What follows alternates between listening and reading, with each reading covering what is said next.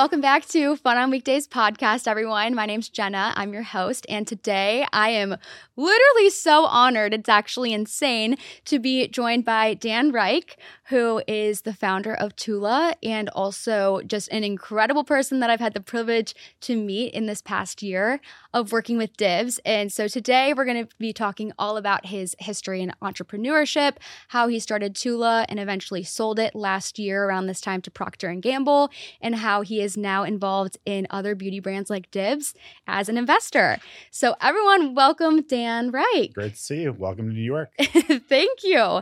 Happy to be here. Although I will say it's pretty cold outside, but I don't know if every single building here jacks up the heat inside to make up for it, because it's like 85 degrees everywhere. Yeah, I run around just holding my jacket in my hand. Yeah. Pretty much. At that point, it's like I didn't even need this like long leather coat that I brought. Well, it's great to see you. Great to see you you've too. done a lot with the Dib team so far, and that's just beginning. I'm sure we'll touch on it, but it's great to see you in person. Yeah, of course. So you guys, I met Dibs. I met Dan about, was it 2 months ago now? Yeah, probably. Dallas. Yeah. Dibs event. Yes. So I met Dan in Dallas 2 months ago. They were doing an event there, and it was after the event. We're sitting around drinking margaritas in the hotel lobby and just having this like really long talk about his whole kind of experience growing up and how he got to where he is currently. And at the time, I was just feeling so lost. I actually had no direction in what I wanted to do. And I'm sure if you're a long-term listener of this podcast, like you have seen that. And lately I've had this weird sense of motivation. I don't really know where it came from, but I left our conversation feeling like, wow, I'm like really motivated and I feel like I can do literally anything if I actually just like go full force at it.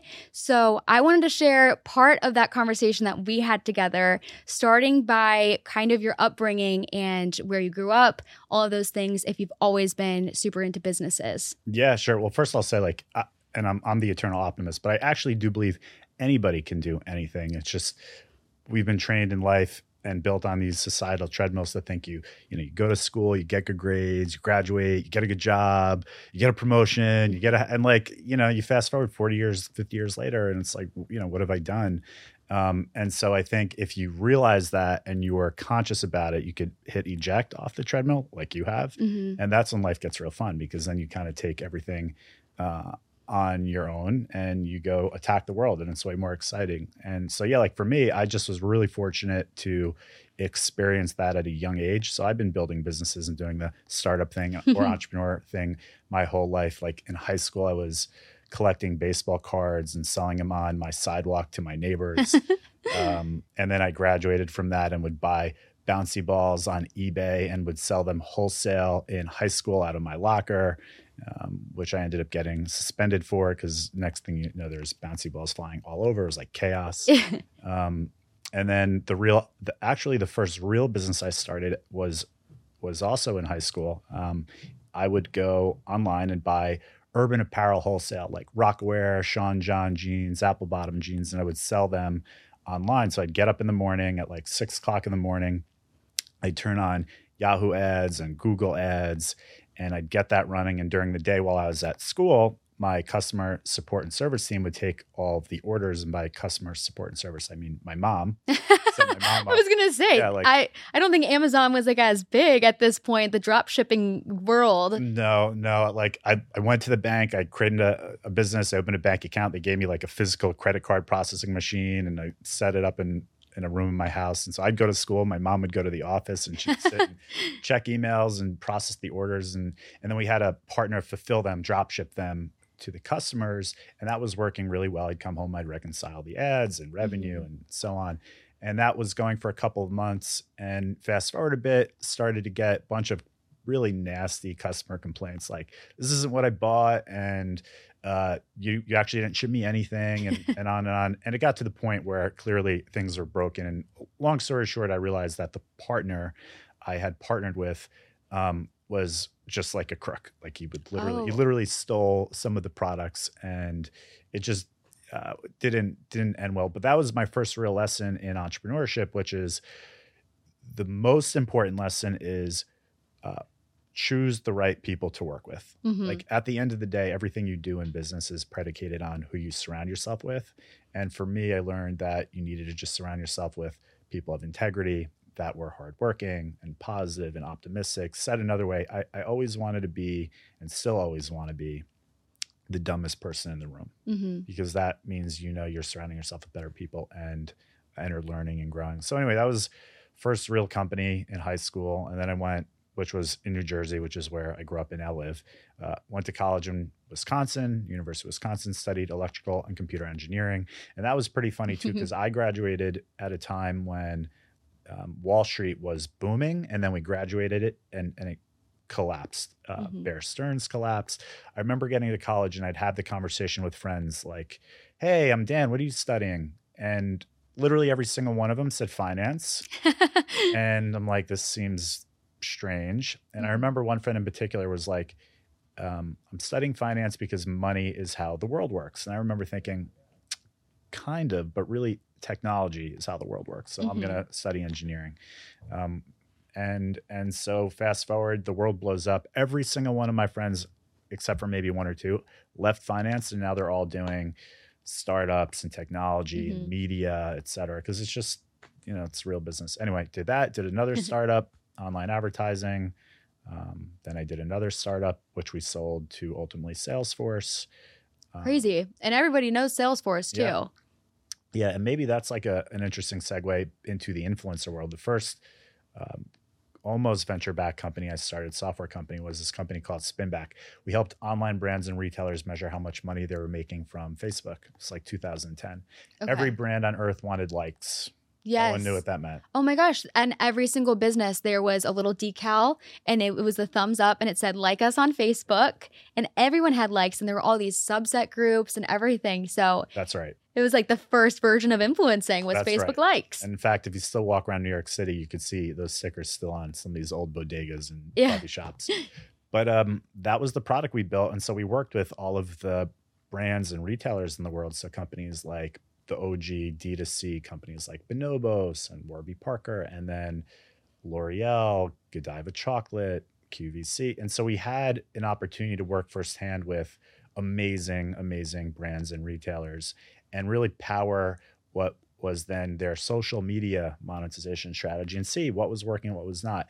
And I remember one day in particular, we were working with QVC and we saw what we thought was our product completely breaking.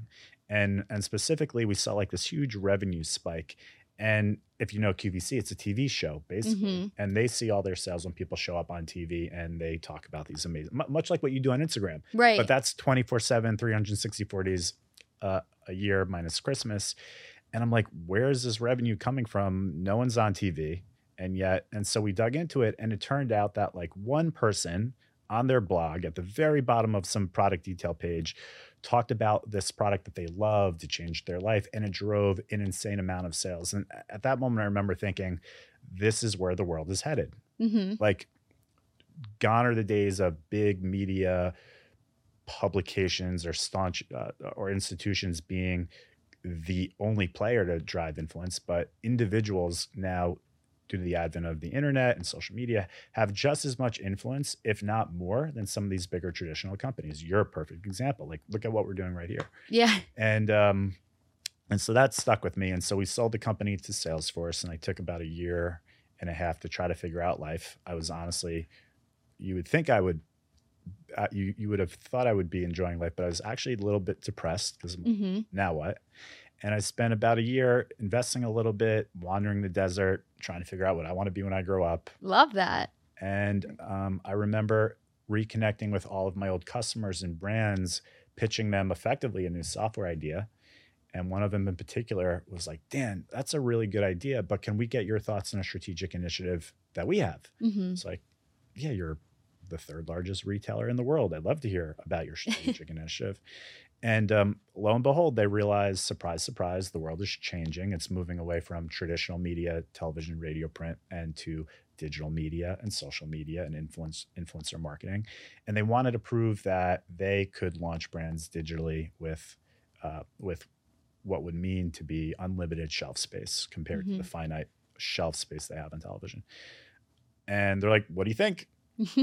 And I'm like, well, that's a great idea. And I know your business pretty well. I know digital pretty well, but I don't know anything about beauty. But I know somebody that does. And so during that year, I was wandering the desert and trying to figure out life. I was working out of an office on 60th and Madison, a venture capital firm's office. And in that office, I became friendly with another person doing his own private equity investing. And he was able to do that and is able to do that because he was partners with Bobbi Brown and helped launch Bobbi Brown Cosmetics. Mm-hmm. So I got to hear his story about how he started Bobbi Brown with 10 lipsticks and 10 SKUs and a small table. And he got to hear my story of how we worked with all these brands and helped them transform in social media. And we got lunch with a retailer, and several meetings later realized that, wow, we have a unique opportunity to launch our own digitally native beauty brand with a very motivated retailer. I'm like, you know what? Forget software. This seems quite interesting, and I'm going to try this. And so we went all in. Quickly, we both realized that we didn't know what beauty product we would make. I'm not a beauty junkie, and certainly while he came out of beauty, isn't one either. And so we needed someone to help us figure this out and create products with real credibility and real authenticity. And so I was just pounding my head against the wall thinking about, how am I going to figure this part out? And I remember coming home and having this conversation with my wife and planted that seed with her. And then a couple weeks later, I get an email from her with like a video link. Just watch this. And I click the link, and lo and behold, it's a segment of Dr. Roshini Raj on one of these shows, Bethany Frankel or Dr. Oz or something. And I remember watching it thinking, oh my God, she is perfect. She this gets is our it. woman. She's amazing. I have to speak to her. So I sent her a cold email. Cold email became a phone call. I remember where I was outside the New York Times building, speaking to her on the phone. We hit it off right away. And a week later, we had her in for an in-person meeting. And probably a week after that, we were all kind of shaking hands, agreeing to go all on this together and figure it out. And a week later, I gave her homework, which is like, help us come up with a name. She came back with a list of maybe half a dozen names. Dr. Roshini Raj, forgot the others. And there it was, Tula. I'm like, this is interesting. What is Tula? Well, it's the Sanskrit word for balance on the inside and out, beauty on the inside and out. And she was a gastroenterologist, internal medicine, so that worked really well. So we picked Tula. We liked the name. Maybe the week or two after, we picked some packaging and colors and the Tula blue, and Tula was born, and the rest, they say, is history. But that's how Tula started. That might be the best lead up that I could have ever asked for. I was not expecting all of the details of that. I feel like you just answered so many of my questions, specifically kind of touching on the idea of, one of the things I had for you is you've had quite a few businesses along the way. You've learned a lot of things. Where have you been getting this information of like learning how to find a vendor and then learning how to set up a website and all of these factors that have helped you create your first business to then Tula? Ultimately, it just comes down to, at least for me, and I think others that have done pretty well, just an intense appetite for information and just immense curiosity of like everything. I'll read a ton. I'll have many, many conversations with people in every industry. Just today, for example, I was meeting with somebody in the renewable energy space because I'm just fascinated about renewable energy and solar panel and fusion. And I just want to get smart on that space. I think it's a massive opportunity. And then as I texted you, I think yesterday, I was meeting with a friend who's an investor in the CPG and beauty space to catch up for obvious reasons. But but as I mentioned earlier, like I always want to, and in most cases, am pretty dumb in these rooms, but that means it's because I'm learning from somebody else that is much smarter in their domain or thing I'm trying to learn from. And so for me, it's Google, it's the internet, it's reaching out to people, not being afraid to reach out to people and say, hey, do you have 20 minutes, 30 minutes for a call? I have some questions I'd love to pick your brain and get your thoughts on. Much like you're doing here. The only difference is you're filming it. Right? Yeah. Yeah. Hey guys, you all get to listen to it. Yeah. Thankfully. If you guys missed me talking about this last week, I'm going to remind you because the Macy's VIP sale started on March 24th, but you still have time because it ends on April 2nd. So you can get 30% off of all regular, sale, and clearance items, plus 15% off of all beauty items too. You guys have noticed that I have been slaying my makeup lately. I've been doing it a little bit differently, so I'll link all of the makeup products that I'm using right now on my Macy's page at macys.com/FOW. And don't forget, shop the sale before you miss it. Another question I have is, so when I was talking to you in Dallas, I was just faced with this struggle of not knowing what direction to go. And it sounds like you are similar to me where you have all of these different interests, whether it's in beauty or CPG or engineering or your Salesforce, technology. What is your advice to anyone that is struggling with their career, just having, maybe different interests and just no idea what to do with their life or where to even start? Yeah, well, so for the record, I have some idea, but I'm kind of back in that space. So and we'll touch on it, but I'm no longer at Salesforce. I'm a free agent again, and now I have the capacity to do kind of whatever I want. And I'm not really sure what that is. I have some ideas. I'm working on a few things, but I guess my point is I've kind of been here before, and I think what's worked for me are two things. The first is you just need patience. Like every time I've tried to force a thing that I needed to do because I was freaking out that I didn't know what to do with life, it always led to unnatural, inorganic, and kind of bad paths or results. But it's when I took a step back and was not afraid to be uncomfortable, in fact, got really comfortable being uncomfortable, and just let my passions kind of bubble to the top and chase those passions and whatever excited me and gave me energy. That is where and how I spend my time. Said another way, like I look at a lot of people in what look like great jobs to an outsider, and they're miserable. And if you're miserable at anything, you're never going to be great at anything. And so it's the instances where you find the most excitement, the most level of engagement. That is where you should lean in, even if it seems weird and strange and obscure, but it's a good chance you'll be probably really, really good at it because you want to spend your time there. It's kind of like the quoter saying, if you love what you do, you'll never work a day in your life. The first part is you need to figure out what of all your interests are, what rises to the top, and that just might take some time and patience to sort through. And I think importantly as well with patience is that whatever that interest may be may also change in like 5 years, It 10 will years, change. 1 year. Exactly. So when I was having this discussion with myself, my inner monologue, and I was hearing these things from you, I think it was just so reassuring to know that someone that is successful and has done all these incredible things in life also does still have these same feelings of me where it's like, what is the next step? Like, where do I go? And so I just think that it's a good reminder that you don't need to have like a clear path and just that patience. I've been trying to like lean into that myself. And lately I've felt a lot better direction, but that's also not possible without people like you that are giving me like the great advice. Yeah, you don't need a clear path, and nor do you need a linear, logical career, right? When I started Tula, and I would tell my friends and family, I remember these conversations pretty vividly. So, Dan, are you going to get a job? I don't know. What are you doing? I think I have an idea. A week later, I know what I'm doing. What is it? I'm building. Can you imagine? Like I was in software and engineering. I was building computers when I was young. I said, I'm building a women's skincare company. And the response, ha, ha, ha, ha. Like, no, really, Dan, what are you doing? No, really, I'm building a skincare company. People thought it was a joke, actually thought it was a joke because I'm not a skincare guy or I'm not a beauty guy.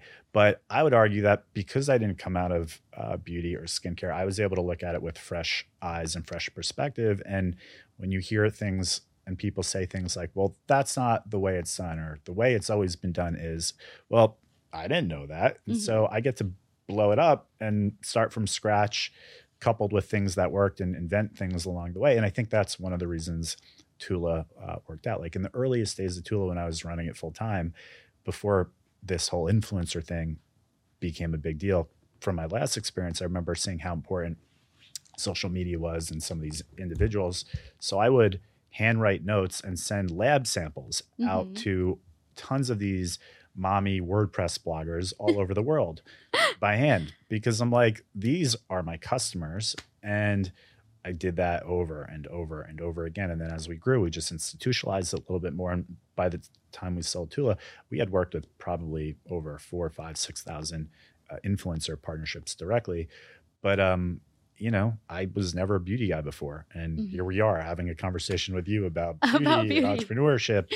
And there was another quote I heard from the founder of Southwest Airline that always sticks with me. And the quote was something like, the reason he was best suited to start Southwest Airlines is because he never had before, or he never came out of the airline industry before. So similar concept. He gets to look at everything with fresh perspective. And in a way, although my partner did come out of beauty, I did not. So I got to apply fresh perspective, but also incorporate best practices from his years of experiences in the industry. I really love that take on fresh perspective instead of feeling lost. It's just like redirection, new motivation, something new to learn about instead of, like burying yourself in a hole and just feeling lost and just overwhelmed. So going into Tula and how it all started. So you had this idea to build this skincare brand. You have your co-founder at this point, and so you're looking for the face.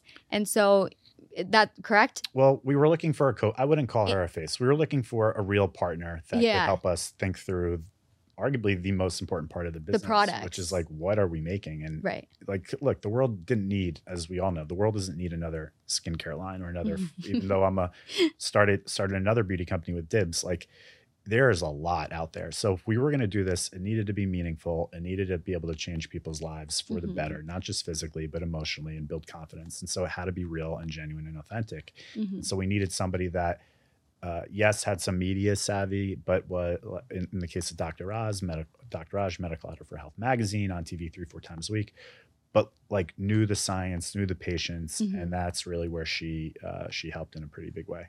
So starting Tula, how many products did y'all start with?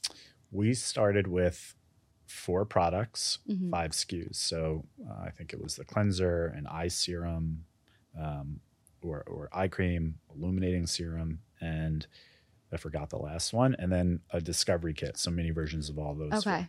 And the whole premise behind Tula is that it's like clean skincare and the probiotic aspect of it as well. Well, yeah. Right. So as I mentioned, Dr. Raj was a gastroenterologist. So she would see these patients and treat them and help them and diagnose them for internal medicine. You think about gastroenterology, and we think about probiotics and yogurt, and it's good for our internal organs.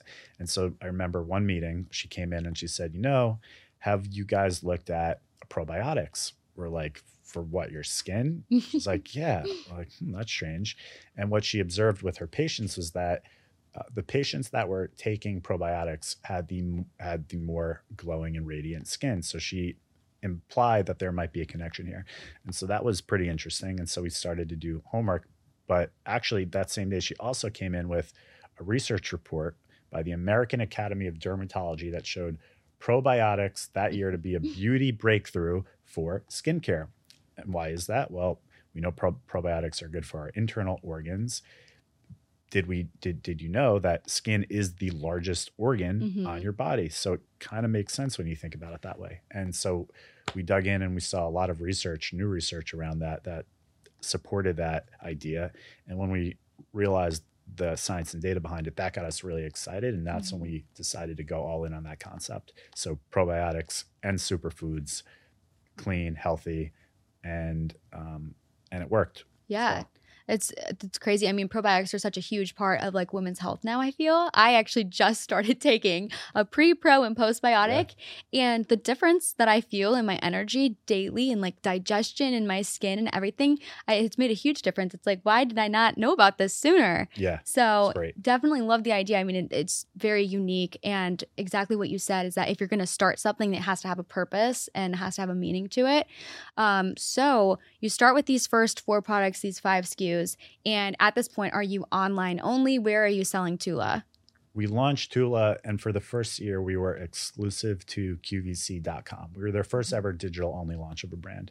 And as soon as that year expired, I was behind the scenes building our first direct-to-consumer e-commerce site, Tula.com. And in year 2, we launched Tula.com, and Dr. Raj started to make television appearances on QVC. Mm-hmm. And we did that for maybe a year or two. And then shortly thereafter, or along the way, we launched with Ulta. Mm-hmm.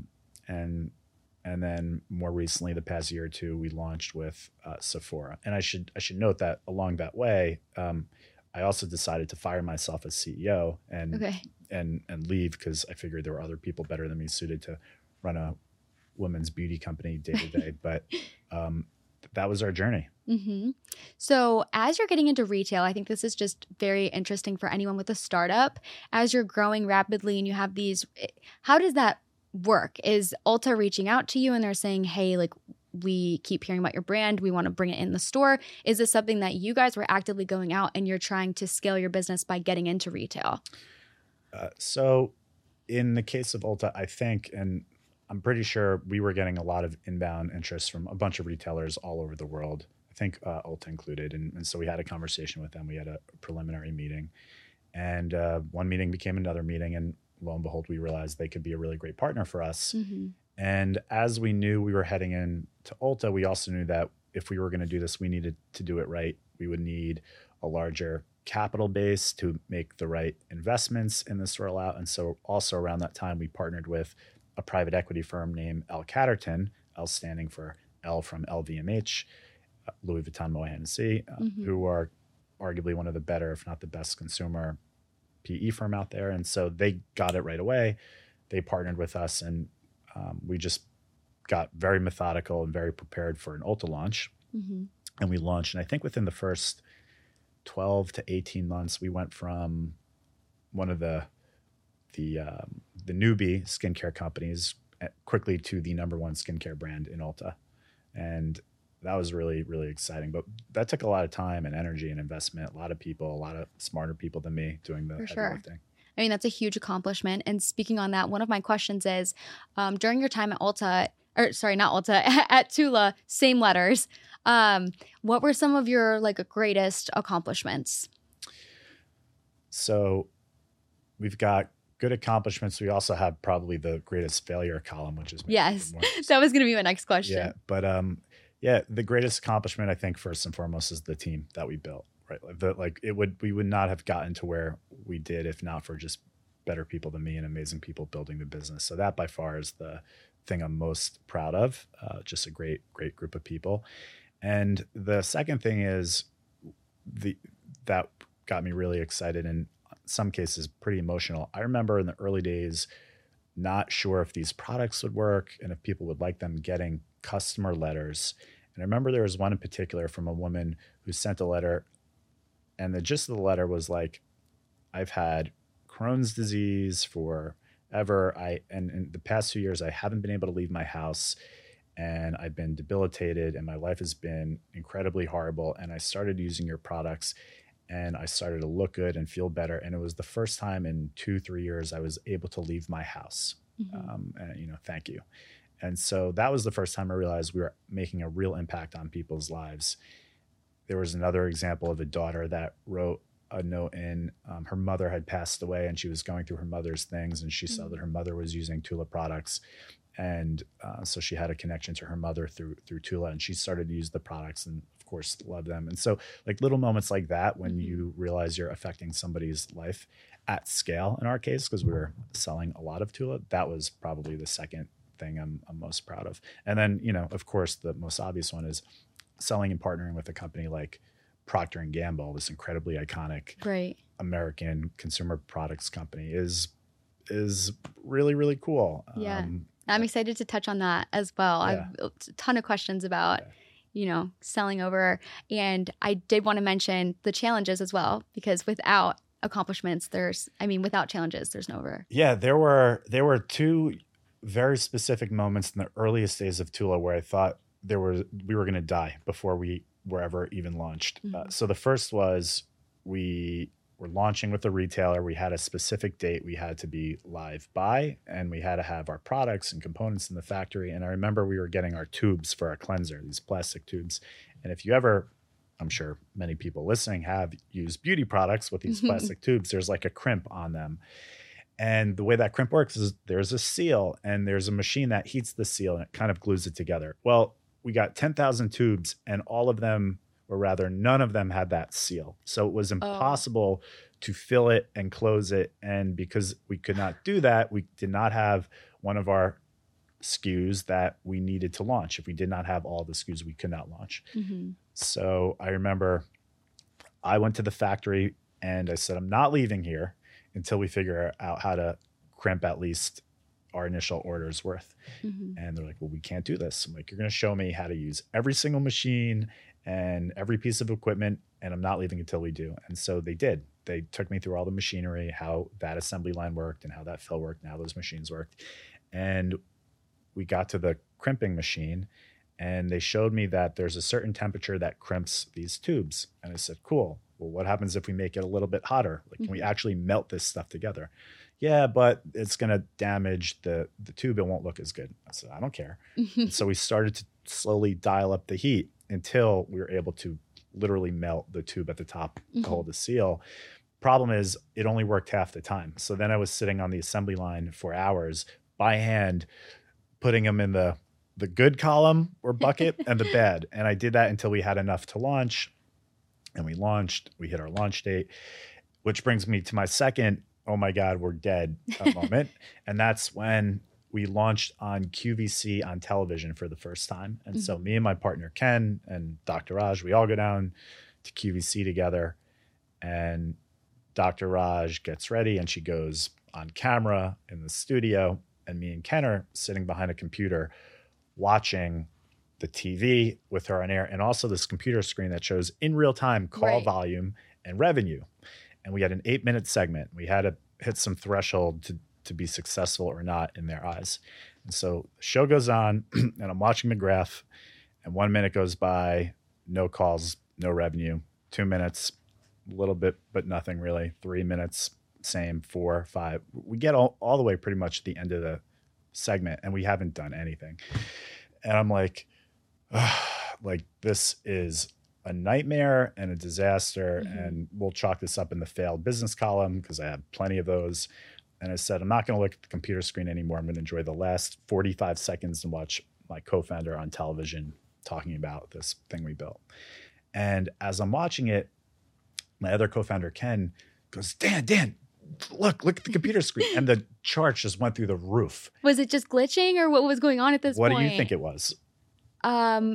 Probably too many people are calling, and so you couldn't handle the call volume, or? So basically what happened is no one was calling during the show because nobody had heard this story before. Everybody wanted they were just listening. Yeah, everyone wanted to see this thing called Tula by Dr. Raj. And so they were all just watching this new segment from this new brand. And then the end of the segment's over and people go, okay, this is cool. Now I'm going to buy it. And that's when sales took off. But those were really stressful 6 or 7 minutes for sure. Yeah, I can't imagine, especially with your previous experience working with QVC, and you finally get this moment to launch this product and you're like, oh my God, what? Yeah. So speaking of some of the failed businesses that you slightly mentioned, can you speak on some of those and like the lessons that those taught you? Yeah. Where to begin? So I mentioned the first one in high school, choose a business partner. Kind of related. I did start a healthcare company, and this was to me exciting. It was in the cardiac space basically, and I partnered with another successful entrepreneur, but doctor, and his son who came out of the healthcare space, and we were trying to build a business around congestive heart failure. Right, like talk about different interests. Yeah, seriously. and so I was building a company around helping patients with congestive heart failure. It's one of the most chronic illnesses out there. It's a huge strain on the healthcare system. And so I get a meeting set up with the CEO of this massive healthcare system in New Jersey. And so me and my co-founder and doctor, the expert in the field, we meet at the hospital, and I've been preparing the whole week. And he's a much older guy, and he gets to the hospital, and I'm ready to engage in a prep conversation for the meeting we're about to have. And he goes, hey, what do you think about this piece of art that I just hung up on my wall? He'd taken up a big hobby in art collection. And I'm like, dude, we're about to go into this pretty big meeting. We should chat about this. And we go into the meeting, and it was clear that He was just not prepared, didn't even think about this meeting for a minute. There were like 15 executives in this room. And I just remember thinking, we are not on the same page at all. He doesn't need this. We're at a different stage in life. And I just realized at that point, back to people, it's not just that you need to work with complementary people with complementary skill sets. You need to be compatible in terms of interests and like work ethic and commitment, because you're really just signing up for a marriage. So that was quickly after that meeting, I'm like, this is not going anywhere. I put that to the side. I started or almost started a cannabis company. New York made cannabis legal. They were going to issue 5 licenses, kind of like casino or liquor licenses. Each license, you must have a cultivation center, aka like your garden, basically, and then your dispensaries, which are like your retail stores. And so me and a buddy of mine that had success in that industry, we applied. We were one of 49 companies that applied, and we lost. I think we were like 15th or 16th. Silver lining being we were by far the cheapest in terms of how much money we invested, but we scored really well based on their point or score compared to how much money we put in. So I was like, all right, that was cool. So that was a failure. What else? I started another company in college called thecampusatlas.com, which the gist was a student portal where you can get all of your drink specials, restaurant specials, professor ratings, weather, all of your logins for school email, like you name it. We rolled out to 10 college campuses. And this was actually doing well, but I put it on hold to go do another startup that I thought had more upside.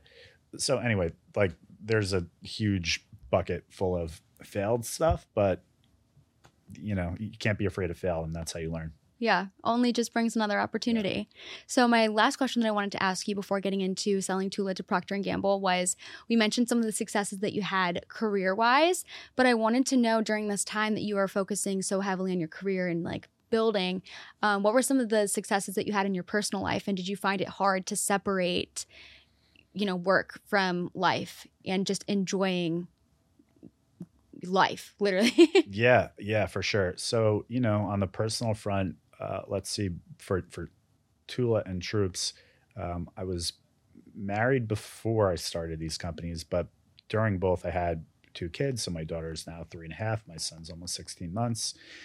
So those are big wins.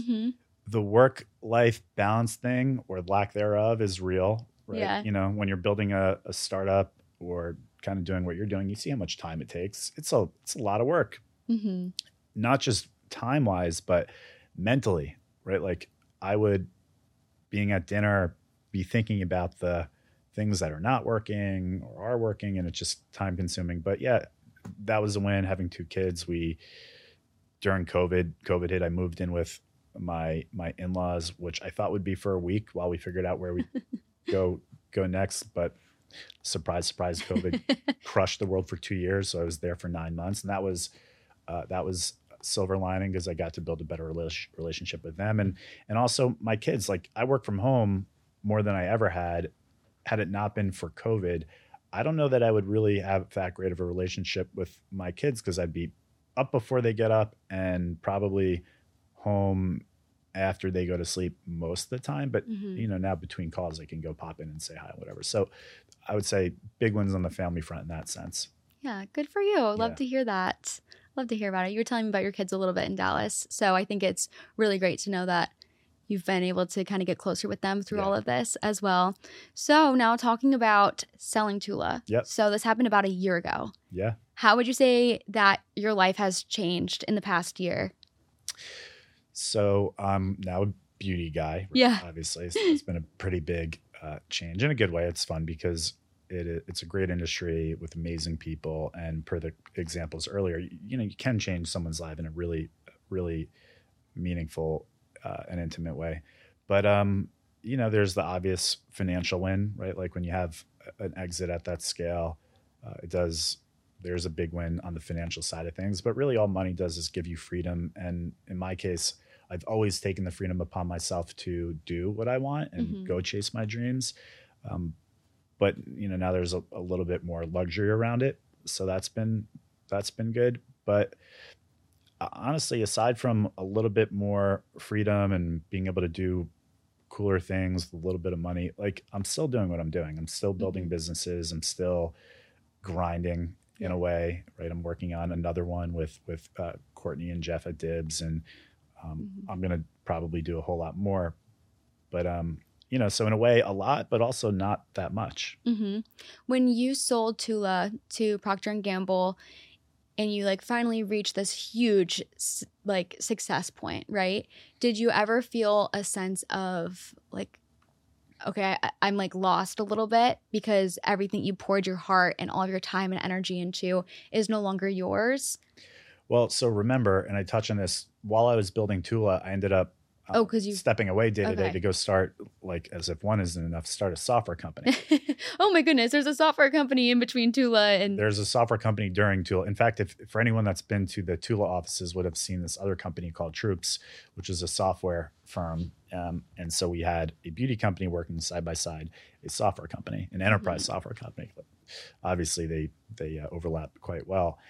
And so we sold Tula to P&G, but I still had my day job running this other software company called Troops. And that was also obviously very intense and stressful because there was a lot going on. We were effectively integrating these two other products called Slack and Salesforce. Salesforce had just bought Slack for $30 billion. They are a partner of ours. Ultimately, we ended up selling Troops to Salesforce a couple months later. Okay. But as soon as we sold Tula, the next call I had was putting out some fires with my team at Troops. So I didn't get to just check out, go to the beach. I still was running and working on another company. Yeah, I think a lot of people have this idea that it's once you get your dream job or once you accomplish this, or once you do that, whatever, once you get there, then you'll be happy. And then you'll feel like I can check out and I can do whatever I want. But it sounds like for you, I don't know if that'll ever be a thing, because I think that you're always just interested in what's the next. Well, for me, it's the journey is the prize. Imagine you knew exactly how your life would unfold. That's not interesting. Or so you have a goal of making X amount of dollars or getting the Y job, and then you get it. We've all kind of gone through some version of this in life before. Many of us have, many not. But for those that have, so then you get there and then it's well, now what? Right. And so I think in a way, life really is about the journey. It's not about the end state. It's not about the outcome only. It is about the journey. And ultimately, if you're not having fun, what's the point? If you're not happy, what's the point? So that's what I think about. Well, that was a great, probably unintentional segue into my next question, which is, we know each other through Dibs and ultimately Fun on Weekdays, which is my podcast. And my whole idea in life is that you can never really do anything that you want to achieve if you aren't setting aside time to have fun and enjoy every day, whether it's a Monday, Tuesday, whatever. If you're just waiting every single week to reward yourself with a fun night on a Saturday, then you just miss so much of life. You miss so much of the journey. So you knowing me through this, how do you feel Fun on Weekdays kind of translates to your life? So for me, work isn't work. It's fun. It's just fun because I get to meet cool people and have cool conversations like this. So that's fun in a sense. And, I try to do the things that seem like a waste of time. I still play video games, right? I've been living in New York for years. I used to play the piano. I don't live in New York anymore, have more space. I got a piano. I'm trying to play again. And then the obvious things, golf. I'm a big skier and snowboarder, although not doing that as much on the weekdays. Yeah. But I will do the things that I want to do. And that does include work, right? So that's how I think about Fun on Weekdays. Yeah, and having that healthy balance of work and fun. For sure. So last thing that I want to touch on, and then we'll wrap things up, is your current project right now working with Dibs. So can you kind of share how that unfolded and how you decided to start building this brand with Courtney and Jeff? Yeah, sure. So as I mentioned earlier in building Tula, we were working with thousands of amazing people and influencers. And I remember obviously we'd look at who's doing well, who's not doing well. And there was one girl in particular that seemed to punch above her weight class early. Like I think when we started working with her, she maybe had 10,000 followers, maybe a little bit more, maybe 20. But she was converting well. Her content was great. She was just really engaged. And so we kept an eye on Courtney Shields and we started to work together. And then it got to the point where we said, you know what, why don't we do a collaboration together? And I think she might have been the first collaboration we did. And so we built a product together, much like we're doing with you now at Dibs. And she just crushed it. Like we launched it. It was one of the best days in sales ever at the business. And that just really, really stuck with me. And we kept building Tula. And as we were, after that collaboration or shortly thereafter, I remember catching up with her just to like check in and see what's up and what she's interested in. And she told me about the fact she was working on a jewelry line. And she told me that she always wanted to start a beauty company, but she didn't know how. And I said, well, I know a thing or two about beauty. And at the time I was introduced to their mutual friend to our now Dibs CEO, Jeff Lee. Jeff was running A-Rod Corporation. So Alex Rodriguez, he had helped launch JLo Beauty. He went to law school with a friend of mine. And so we got connected because he was interested in potentially breaking into the beauty space in a bigger way, and specifically at Tula. But I knew we were selling to P&G, so there wasn't really an opportunity to work together there. But I just remembered thinking, Jeff is amazing. And I'd love to see if I could work with him again somehow. And so when Courtney said she wanted to do a beauty company, and I knew Jeff wanted to run and start a beauty company, I connected them and they hit it off right away. And as soon as they had a few conversations that went really, really well, I was like, guys, like, let's do this. I'll back it. Ken will be in. We'll help you kind of incubate it and fund it. And that's how Dibs was born. And it's been, amazing because we're able to take a lot of what worked at Tula and apply it here. But also it's a different world we're living in now. So not everything that worked at Tula will work here. So back to fresh eyes and fresh perspective, we're just trying to think about things more holistically. For example, at Tula, yes, we did events. We never did events like the way we're doing them at Dibs now. And it's really proving to work. So, back in the beauty game, I guess. And so far so good. And you know that because you're working with the team pretty closely. Yes.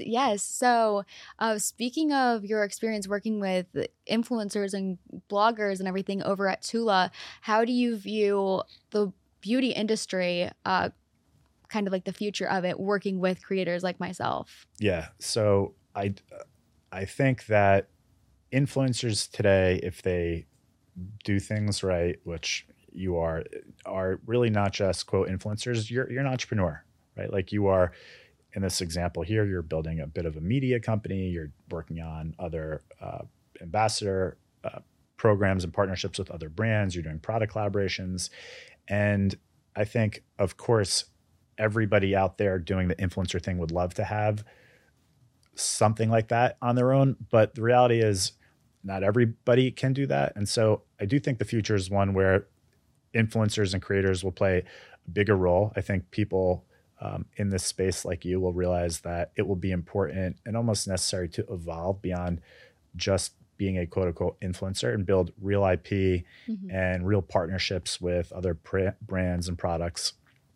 And so I think then the key to doing that is really finding the right people and partners to do that with, because it looks like building a business like Tula or even Dibs is not easy either. There are a million and one moving pieces, but if you're able to kind of break through the noise and hustle and go find the right people and partners, then I think the future is one where the term influencer goes away and is replaced with what you already are, which is an entrepreneur.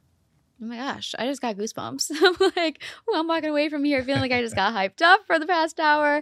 I love it. Yeah. So one of the common things that you've said throughout this episode has been finding the right people. And as we wrap this episode up, I wanted to ask what other advice you'd like to leave my listeners with, knowing that a lot of my listeners are, kind of at this age where they're either on the cusp of graduating college or they might be in the similar boat as me, or even I mean, I don't know. I have listeners of all ages, so I really can't bucket them. But a lot of people just trying to figure out what they're doing. Yeah, I've asked myself this question a slightly different way, and I've been asked this question, which is like, what advice would you give to your younger self? Yeah. And I found myself thinking about that a lot over the years. And I think the answer would be to think bigger, meaning that when you're growing up, you are taught and conditioned by those around you, including your parents and your teachers. And as I mentioned earlier, you're on this societal treadmill. Get good grades, go to school, do your homework, get good grades, and then graduate and go to a good school. And it's very incremental, but like I was fortunate, somebody I worked for put me in a situation where as a teenager, I was effectively building a business with him. Most people don't get that exposure to you can do anything. So in short, I would just encourage yourself to think that you can do anything. Mm-hmm. Like there's no limitation to what you can and cannot do. You just have to choose to believe that and choose to act on it. And most people, especially when they're younger, don't, because they feel like they haven't been allowed to, or they haven't been given permission yet, or they haven't graduated yet, or they haven't gotten the right job yet. But I think anything is possible, and you just have to believe it and go for it. Thank you. I love that advice. One of my favorite quotes from, I don't know if it's a quote, but one of my favorite sayings that I learned from my first job in college, they said, whatever your goal is, cross it out and double it, because whatever you think in your mind is achievable is like far too less of what you're capable of. So I think that's been something that has stuck with me. And I think, again, just exactly what you said, surrounding yourself with good people, which is what I'm doing here today. So thank you so much for joining me and being on the podcast. This is truly such a huge honor. And I know people are going to have so many great takeaways from this and hopefully leave this episode feeling very motivated. Yeah, you got it. My pleasure. Great. Amazing. Well, thank you so much, Dan. I hope you guys enjoyed this episode, and I'll talk to you guys next Tuesday.